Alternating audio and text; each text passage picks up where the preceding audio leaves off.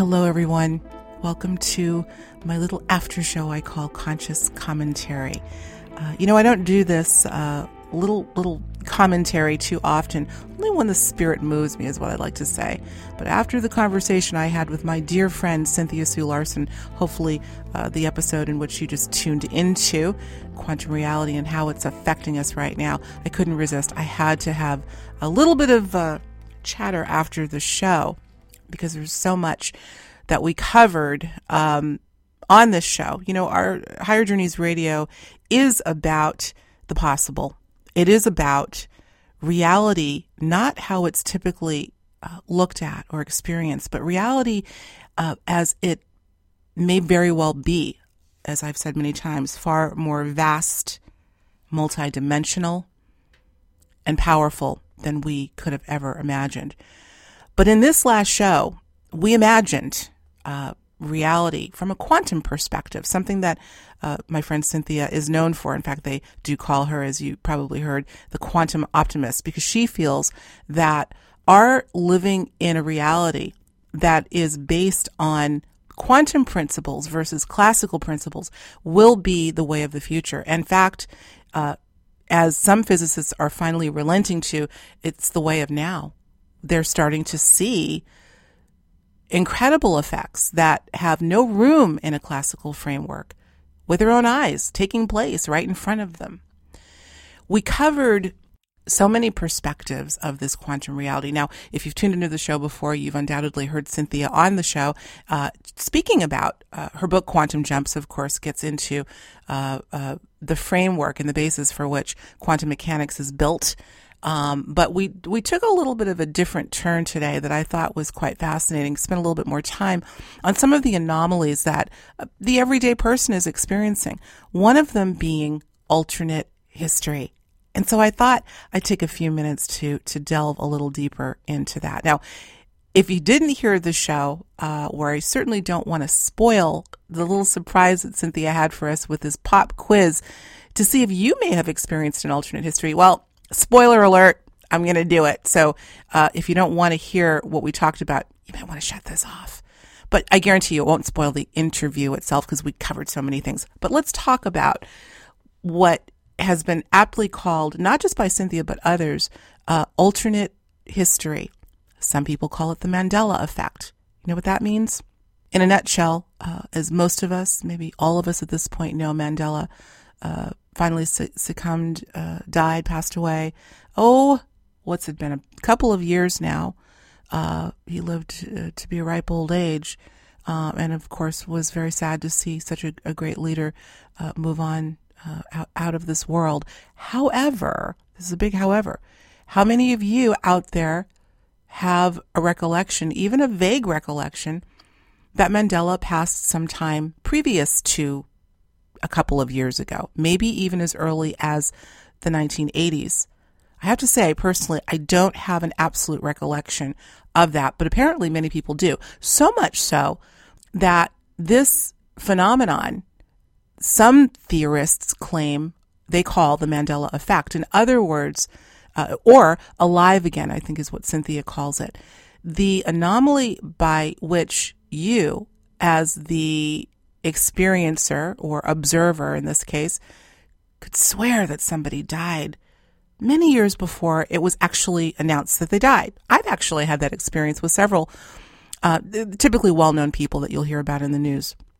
I'm not going to spend a lot of time on that. But Cynthia has, and some other alternative researchers have a theory that rather than this is just sort of a trick of the brain, well, I just thought I heard that Mandela died back in the 80s, may in fact be a quantum process in which, as I sort of distilled from what she was saying, because it's a bit complex, that what's happening possibly is that we're looking at a multiple set of scenarios. Many people call them different timelines.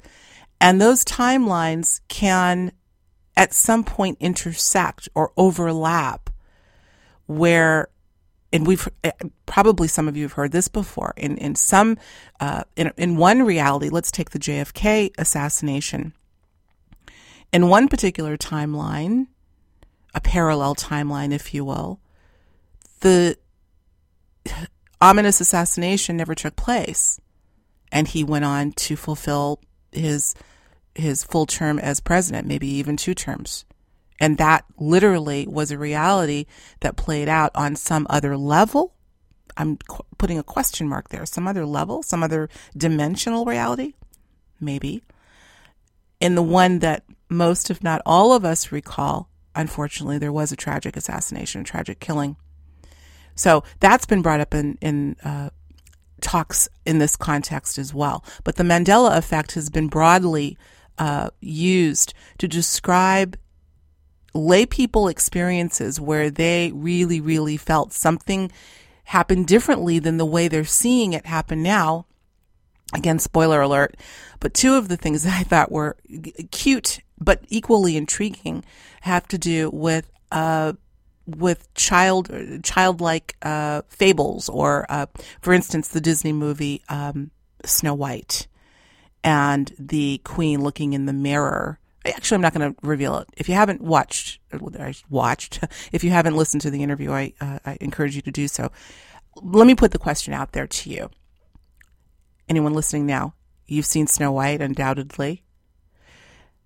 Do you recall the scene in which the queen is looking in the mirror and talking to the mirror and saying, blank, blank on the wall, who's the fairest of them all? And I want you to fill in the blank, blank, just like I did. We'll leave it there. Then the other one that I thought I have vivid recollections of, I tend to tune into these my memories as a child and all these little programs that I'd watch.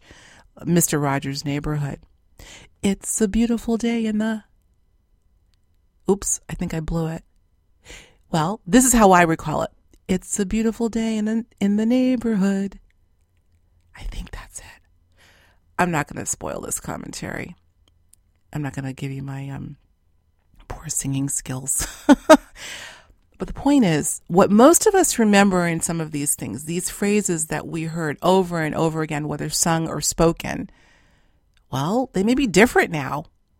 And according to the archives, the film and score archives, they were always the way they are now. Go figure. Something a little weird is going on here. Now, I brought this up to my husband because I think it's the cutest thing. And as a matter of fact, on Thanksgiving Day, I think I'm going to make this a little trivia or pop quiz to my dinner guests and see what they say about... There were 6 questions that Cynthia asked. I brought up 3 of them to you. That's the Snow White, Mr. Rogers' Neighborhood, and Nelson Mandela's passing. And there were several others that I'll leave for you to listen to on the show. I think I'm going to bring this up to my family at Thanksgiving and see what they have to say. But I did bring it up to my husband, and lo and behold, he has a recollection on a couple of them, as most of us do. But when I went into the theory that Cynthia and I were discussing and what that may denote, of course, he was like, "Well, it could have been the other way. It could have been something. What were we talking about? I think it was Mr. Rogers." Anyway, I said, "Yeah, you want to disprove it, don't you?" He's like, No, it's definitely an interesting concept.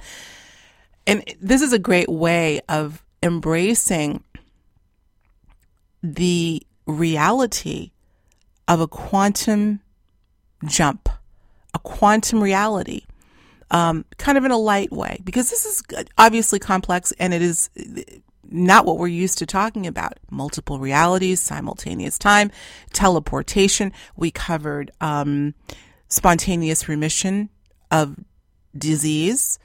We talked about, and many people have heard stories of inexplicable survival during car accidents and cranes coming down that should have killed the person below. Cynthia gets into one such story that was featured in her book, Quantum Jumps. But I have to put the question out, what is really happening here? And one of the questions that I put to Cynthia relative to, are we living in a quantum reality? Is this really the true nature of reality?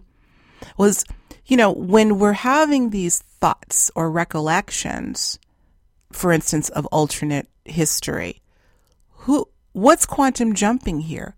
Is it us or the event itself? I have to say, I think that was a pretty good question to ponder. And she came back and said, well, I think that begs the question of who are we? Gets deeper and deeper. The rabbit hole gets deeper from there. But it's true. Maybe it's time to reevaluate who we are, what we are. We've heard it many times, particularly in this venue of metaphysics. We are consciousness. But what is that? What is consciousness? I think it's more than awareness. And how much of an influence does consciousness have on the reality that we experience, or altering the reality that we experience? You know, something else that we talked about is the possibility of changing the past, acts of the past, or the energy of the past, from a quantum perspective, of course, and according to the superposition of states that Cynthia talks about, that's been talked about. It's more than possible. It's been done. Changing, although she doesn't like using the term timeline, but assuming that there are multiple timelines, literally switching timelines, shifting timelines. Perhaps we're doing that all the time. Head trip, isn't it? But I think it's worth pondering. There are a lot of things that we're pondering these days, aren't there? We couldn't escape our chat today, recorded today, of course. Today being, it's the eve of Thanksgiving, isn't it? Still talking about the Paris events.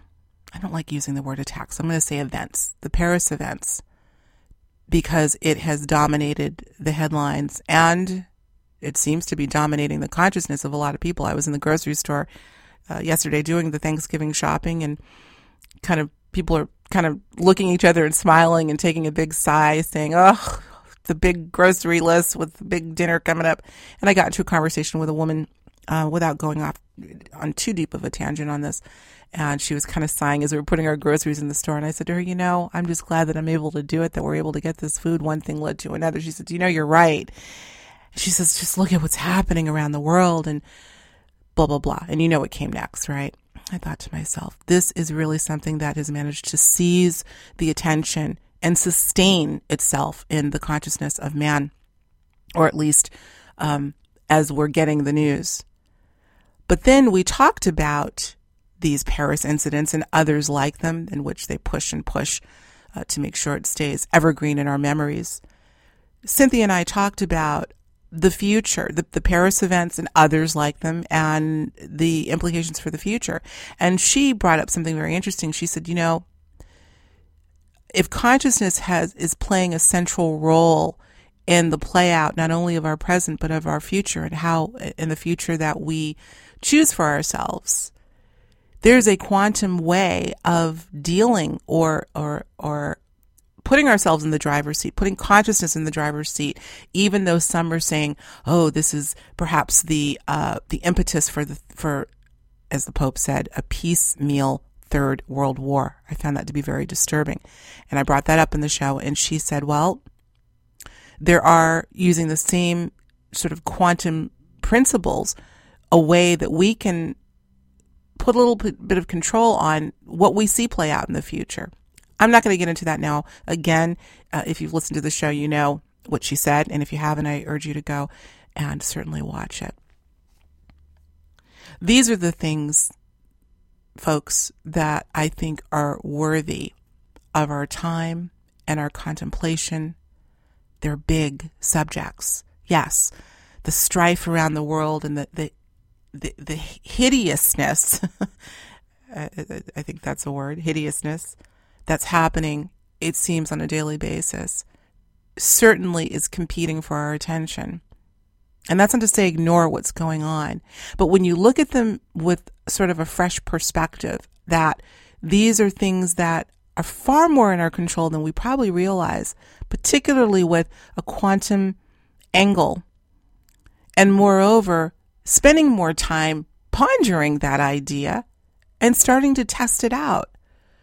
These are the things that are worthy of our consciousness, worthy of our attention. And I truly hope that maybe for those of you celebrating Thanksgiving tomorrow, that you'll bring up some of these things. I mean, look, I know you're going to talk about everything from the football game to the kids in school to Uncle Joe and Uncle Joe's stories. And those are all great. That's part of the tradition. But I have a little challenge for you. Maybe bring some of these things up that we talked about on the show today. Give, like Cynthia said, maybe you want to sit around the table and pose the little pop quiz, the alternate history pop quiz to Uncle Joe. See what he remembers about Snow White and Mr. Rogers' Neighborhood and Star Wars. But guess what? Again, we keep it light. You know, it's a fun conversation, but we also get people to start thinking. Start thinking again. Start thinking about possibility. And maybe you too will ask the question, as Cynthia so lovingly does, how good can it get? I say really good.